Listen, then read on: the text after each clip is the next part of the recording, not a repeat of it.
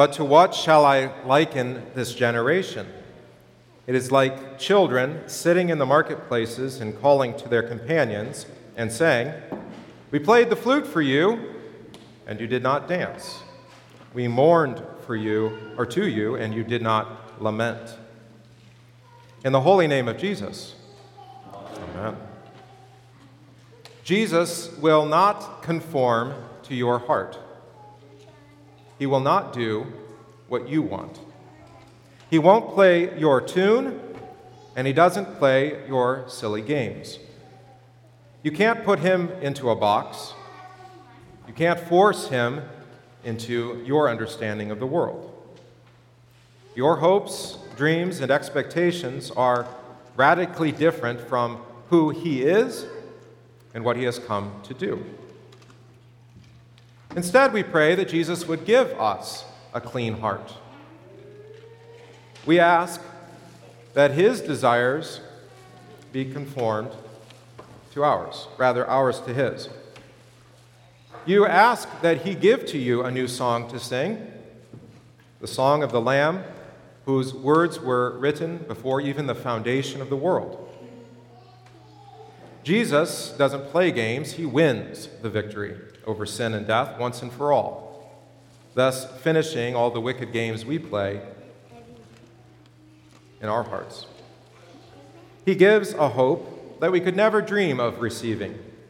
He points us to a new heavens and a new earth that is more glorious than any life that we could expect. That's what the Reformation is about. It's not about Team Luther versus Team Pope. It's not really about our tribal identity. It's not about some nationalistic faith, German or Scandinavian Lutheran. Nor is it about who is the ecclesiastical authority, who's in charge here. We are not defined as Christians by the congregation we joined or what traditions we keep, any more than we are defined by our ethnic heritage. We are Lutheran, but if I asked you to define, if I dared to, what it means to be a Lutheran, what would be your answer? All right, I don't hear anything. So, could you tell me what distinguishes Lutherans from all the rest, the thousands of Christian denominations?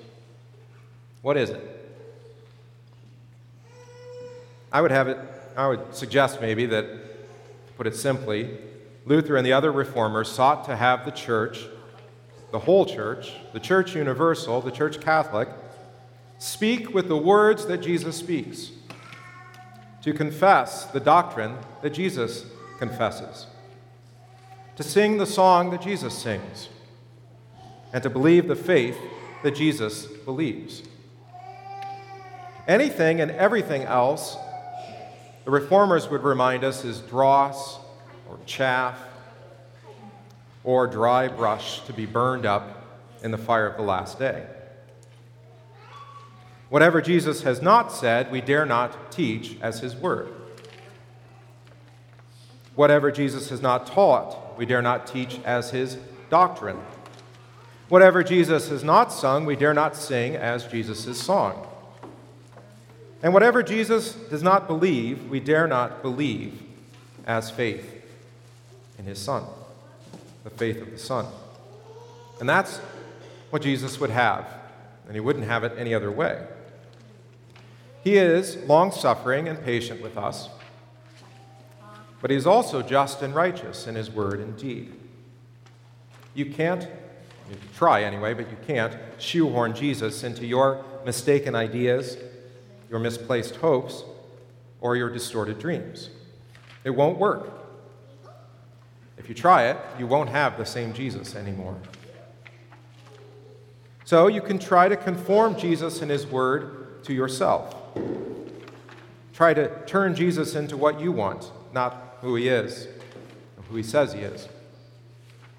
But look at how well that went. You've got a whole Bible full of examples of patriarchs and prophets and kings trying to make God into who they wanted him to be. How well did it go for Adam in the garden? or Abraham before Pharaoh, or Moses in the wilderness, or Aaron at Sinai, David in his affair, or Solomon, or even any of those prophets, priests, and kings, who chose to live by the lies their heart told and not by the truth that God had revealed. How well did it go for them? Well, Jesus always repented them, changed their heart and their mind, but often, as we know from the Scriptures, through great suffering, misery, heartache, pain, and sometimes even through death. Jesus always preserving a faithful remnant, even as his own church fell into confusion, rebellion, and idolatry. That's been the pattern of the Christian church and really the Christian life since the beginning of sin, the origin. But it's helpful also to remember today the three classical categories we might use to describe that spectrum between belief and unbelief. There is, of course, orthodoxy, belief. There's heresy, unbelief. And then there's everything in between, which is heterodoxy. Again, orthodoxy, heterodoxy, and heresy. Of course, heresy you know quite well. That's just rank idolatry. That's to believe, teach, and confess a faith that just rejects Jesus flat out. Doesn't want anything to do with his forgiveness and his life. Sometimes that's with worship of blatant idols, golden calves, totem poles, little fat statues, and the like. But more often than not, heretical beliefs are really disguised as good things, humanistic, charitable, even pleasurable.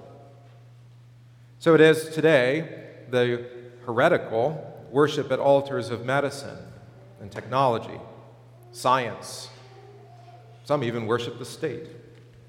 And these false gods demand worship, full and complete, and will not have you putting your fear, hope, and trust in Jesus at all or even alone. They don't even bother to try to get Jesus to play their tune. They just reject him altogether. That's heresy. And then, of course, on the other end of the spectrum, belief, we call orthodoxy. That is defined as making the good, correct confession, orthodoxos. The goal of every Christian, of course, is to live the orthodox life, to live completely, top to bottom, inside and out, with faith in Jesus. And God has promised his Holy Spirit, who works night and day, from baptism to the grave, to keep you with Jesus, and in the confession given in his word. He wants your every word and work every day, not just the Sabbath day, to be done in faith and out of faith in Jesus. Every thought, word, and deed done in faith and out of faith in Jesus. Of course, while on this side of heaven, while we remain yet in the flesh, this means that our life has to be lived then in the faith in Jesus that gives forgiveness of sins. So while he is giving you words to speak, the song to sing, and the doctrine to confess, he is at the same time forgiving you.